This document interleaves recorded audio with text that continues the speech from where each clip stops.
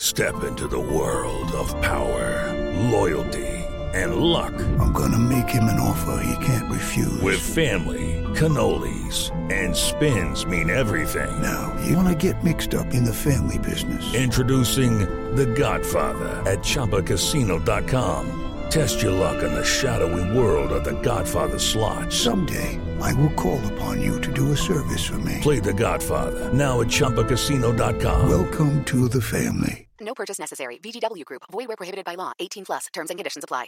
Hello, it is Ryan, and we could all use an extra bright spot in our day, couldn't we? Just to make up for things like sitting in traffic, doing the dishes, counting your steps, you know, all the mundane stuff. That is why I'm such a big fan of Chumba Casino. Chumba Casino has all your favorite social casino-style games that you can play for free anytime, anywhere with daily bonuses. That should brighten your day a little. Actually, a lot. So sign up now at ChumbaCasino.com. That's ChumbaCasino.com. No purchase necessary. VGW Group. Void where prohibited by law. See terms and conditions. 18 plus. All of the good we did, it doesn't matter. What does matter is that to them, justice was done. See, a just world is a sane world. There was nothing sane about Chernobyl. The score for HBO's Chernobyl brings a haunting feel to the limited series about the 1986 nuclear disaster. Earning 19 Emmy nominations, including Outstanding Limited Series and Direction, Chernobyl also delivered the first Emmy nomination to Icelandic composer Hildur Gudnadóttir. To capture the experience of Chernobyl, she actually recorded sounds at a power plant in Lithuania, where much of the filming took place. Today, she talks with us about that experience and the score. Additionally, she discusses her work on upcoming project Joker. I'm Carolyn Jardina. Welcome to the Hollywood Reporters Behind the Screen.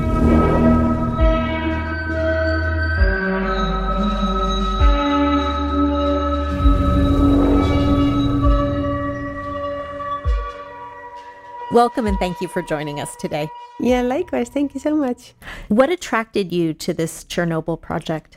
That's a huge question. Well, first of all, I just felt like these events were really important to bring into the world today, because I think it felt like maybe, young people weren't maybe like very aware of what had happened. Right. And it feels like today, with climate change and all the dangers that we're seeing because of energy consumption and use and production, I think it's important to remember such events and to, learn from what history has taught us. So I thought that was, first of all, like really important. And second of all, I when this first came up, it just felt like a really exciting sound world to be working within, because I imagined that this sort of like radioactive power plant sound environment was really exciting to me. And then I read the script and I felt like, it was so incredibly well written, and I just really strongly related to how it was being written. And so I felt a strong connection to that way of storytelling, and I felt a strong connection to my sort of curiosity of what the sound world could be and the story that was being told. So it was from the very beginning like a really interesting project to me on basically every single level. Now, much of the project was filmed at a power plant in Lithuania. And as I understand it, you incorporated sounds that you recorded there into the score. Would you elaborate on your approach to the score?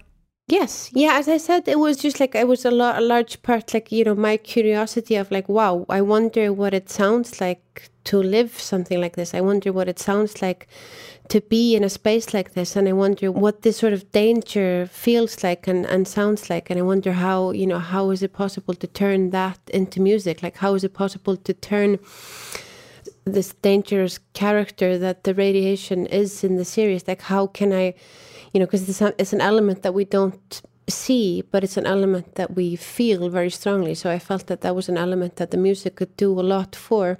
And it felt like it was important to me that that element was rooted in reality and that it wasn't like fictional sound. Like, so I didn't want to write that sound for strings or drums or, any traditional instrument. So I felt that it was important that the actual space had a say in how that sounded. So I went there to record, and it was a really fantastic and inspiring process, and just really unbelievably inspiring to go into this environment and experience what it is to be inside this sort of space, because it's so humongous, but it's so claustrophobic at the same time. And it's a very specific type of space. These turbine halls are just so enormous, and these corridors just go on forever. They're like kilometers and kilometers long. So I went in there to record the sounds that I felt like the space was wanting to share with me and my ears. So what were some of the sounds that you recorded that you incorporated into the score? Right. So I spent a lot of time just recording the rooms. So it's called room tones. So the hums that the rooms make. It was also important to me that I didn't go in there and make the space do any sounds that I wanted it to do. I didn't want to go in there and slam doors or bang on anything. I wanted to listen to the space as what it was, by itself. So I didn't tamper with any of those early recordings. So room tones and machinery that was just humming on its own. And then there were all these, fascinating sounds that I had no idea that they even existed.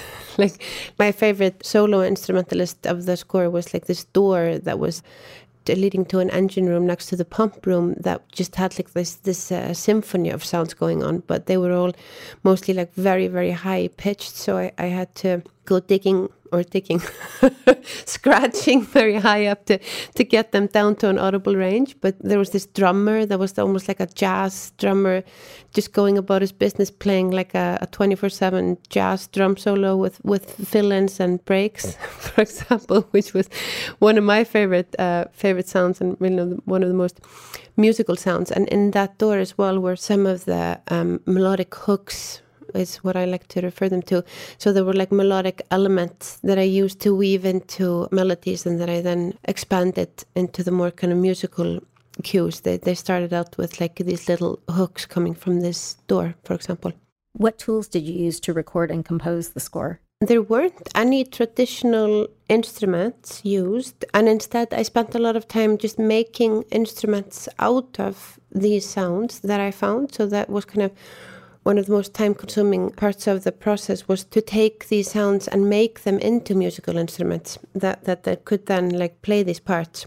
And then I also took some of the spaces the turbine hall and the reactor hall and made what is called a impulse response out of each space. So the strongest traditional musical element in the score, which was my voice, was then played back into the actual spaces with use of these impulse response reverbs. So the space could actually color the voices in those musical pieces. So there was always a connection to the space and the music.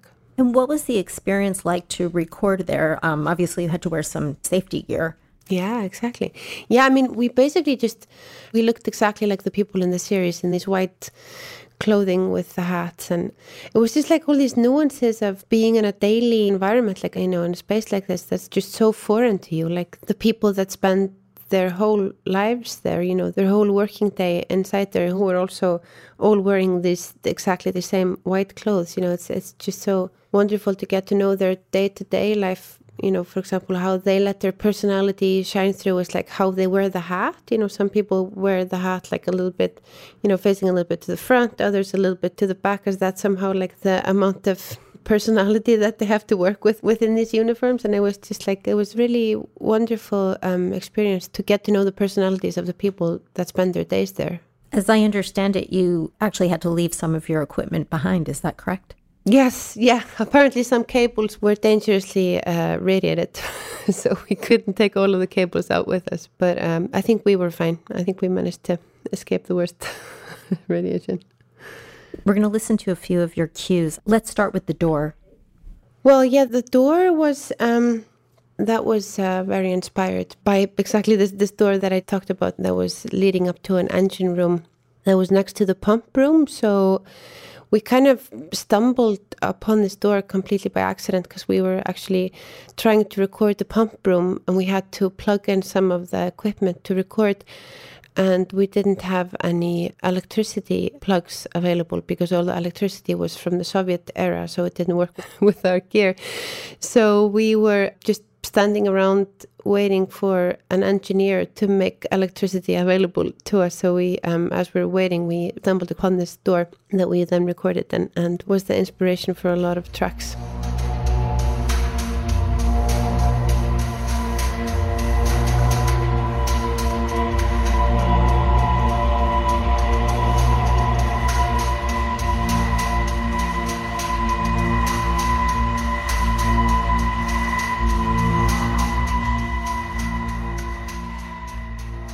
Let's move on to the next one. Would you tell us about the cue called Bridge of Death? Yes, so that was the first kind of musical cue, or like the first human cue, as I like to refer to, because there were like two sides of the story that I really wanted to strongly relate to musically. And that was the power plant side and the radioactive side, and that, you know, the radiation as a character. So that was where these factual sounds played a big role. But I think the human element and the tragic side of the story, the grief and loss and the human error, was also a big part of the story that I wanted to tell musically. And to me, the best way to connect to those raw feelings of like raw emotions were through my own voice. So the big human element of the score is all my voice, and I thought it was also important that it was not only kind of like a beautiful emotional side to how that music was, but also some like surreal elements as well, because like what's happening, for example, in this scene is, you know, there's like these families that are gathered on this bridge, and they're looking at, you know, what they feel is like a really beautiful scenario with what they think is just like a normal fire. But we, of course, know in reality that this is something really terrifying, and there's a sense of surreal kind of beauty, but also terror in the scene. So I thought it was important that was made clear in the music. So that's why the voices have this kind of like a bit of surreal manipulation to them as well.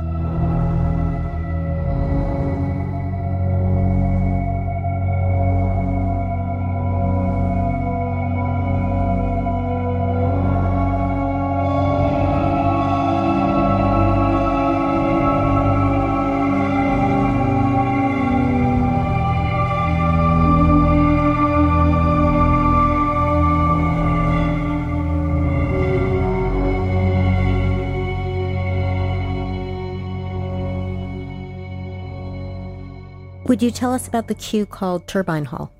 Turbine Hall is that, as the name suggests, like a lot of those elements come from the turbine hall itself, and those were like elements that were used in a lot of the more like radioactive scenes.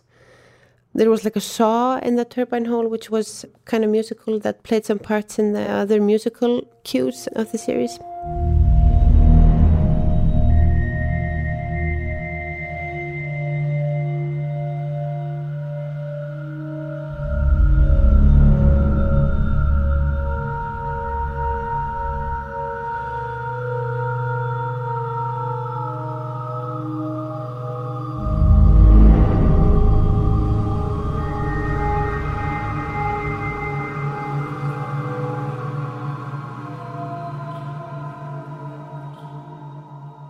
Would you tell us about the cue titled The Pump Room? This is also like another radioactive cue, and this happens like in the scene, for example, where they're cleaning a car. That's kind of like almost like a sci-fi scene where they have all these like gas masks, and they're cleaning the car that has just been close to that disaster, and they have all this like aluminium folies on the car. And this cue was used, and these sounds that are kind of like these pulsing sounds were also used to connect to like this kind of pulsing radioactive danger.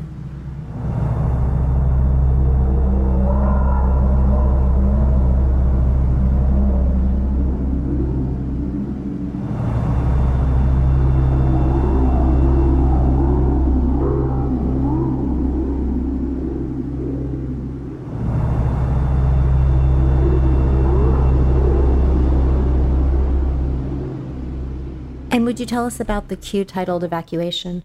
Yeah, the evacuation, that is, as the name suggests, it was the scene where they're evacuating Pripyat. So that was like a long sequence where all the people in the town are being gathered and driven out of the town. And there was like this piece was used there. that was like a musical emotional cue. So again, that was my voice. That was like the strong element in that track. In other words, it was again just these radioactive instruments.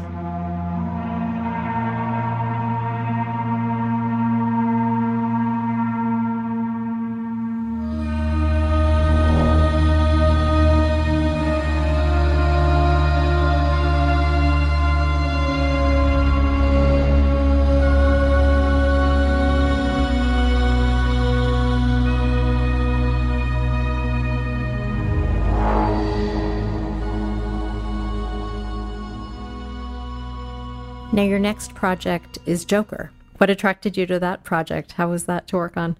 Well, that was wonderful to work on. It was very different, of course, and I was working on both projects pretty simultaneously. And that character, of course, plays such a big part in anybody's childhood that's born in the 80s, like I am. So it's definitely a character that you have a very strong connection with culturally, because he's just such an interesting villain, you know, so playful and multi-dimensional. And then when I was approached to work on the film with Todd, when he sent me the script and asked if I was interested in reading it and then creating some music from my feeling of the script, it really grabbed me from the start, the story, because it was a side to this character that I hadn't really imagined before and that I hadn't seen before in any other of the Batman films. And it was like a side of him that I really emphasized with and felt for and with quite strongly. So I created some music just from after reading a script, and Todd was really connected with my sense of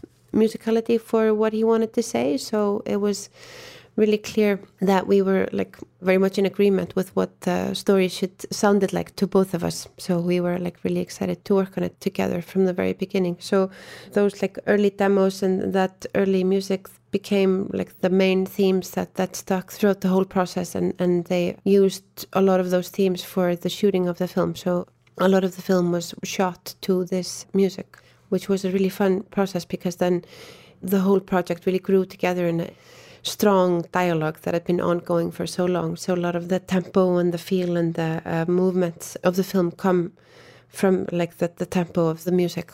Could you describe the music a bit? Well, it's a bit more fictional than Chernobyl, so it's not as factual music. To go with a fictional story being told, I felt like I had a bit more... I, of course, compared these two projects together because I was working on them at the same time. Right.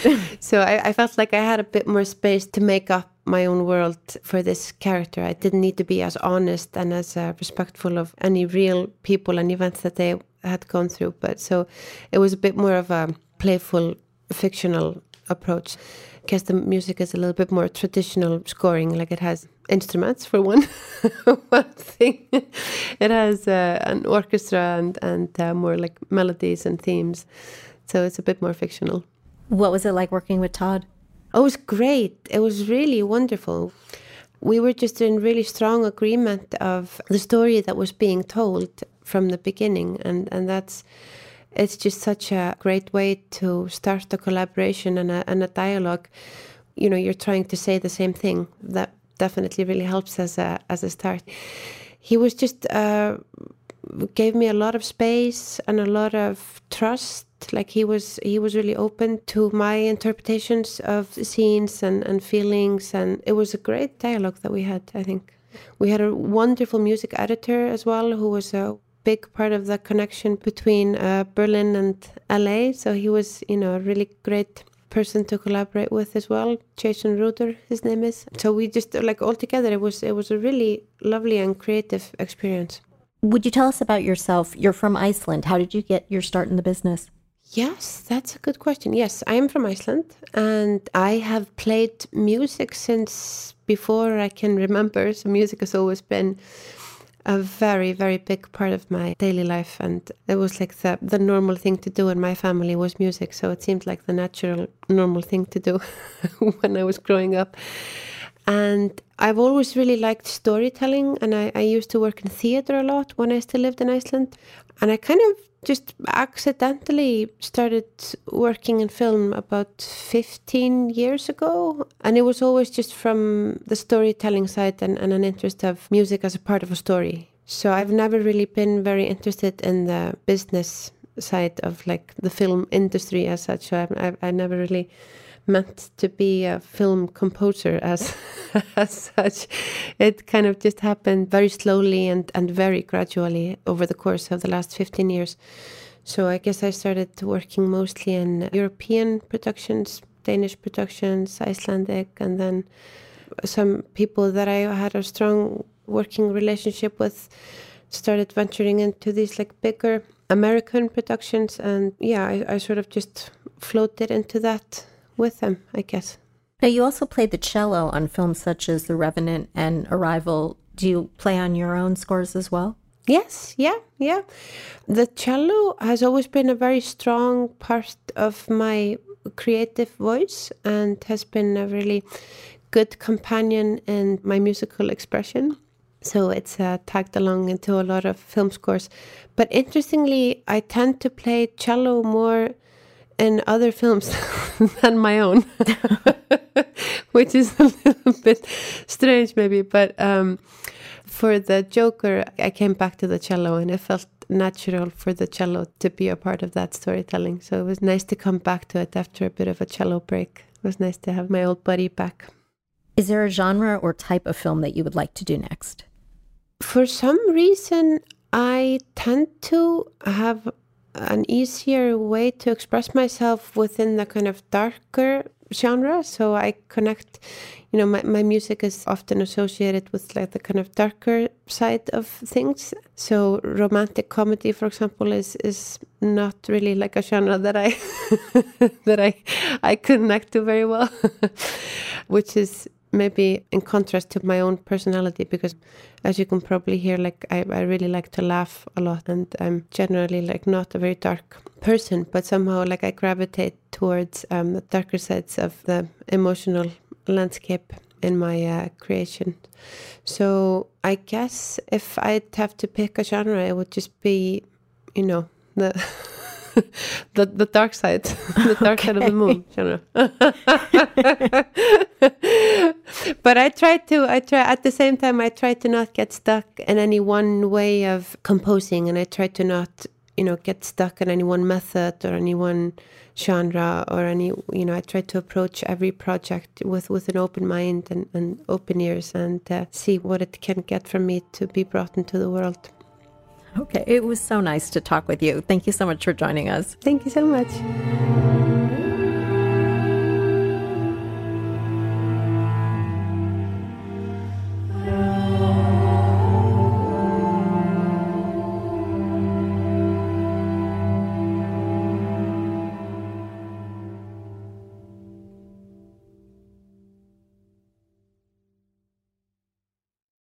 Lucky Land Slots, you can get lucky just about anywhere. Dearly beloved, we are gathered here today to... Has anyone seen the bride and groom? Sorry, we're here. We were getting lucky in the limo and we lost track of time. No, Lucky Land Casino, with cash prizes that add up quicker than a guest registry. In that case, I pronounce you lucky. Play for free at LuckyLandSlots.com. Daily bonuses are waiting. No purchase necessary. Void where prohibited by law. 18+. Terms and conditions apply. See website for details.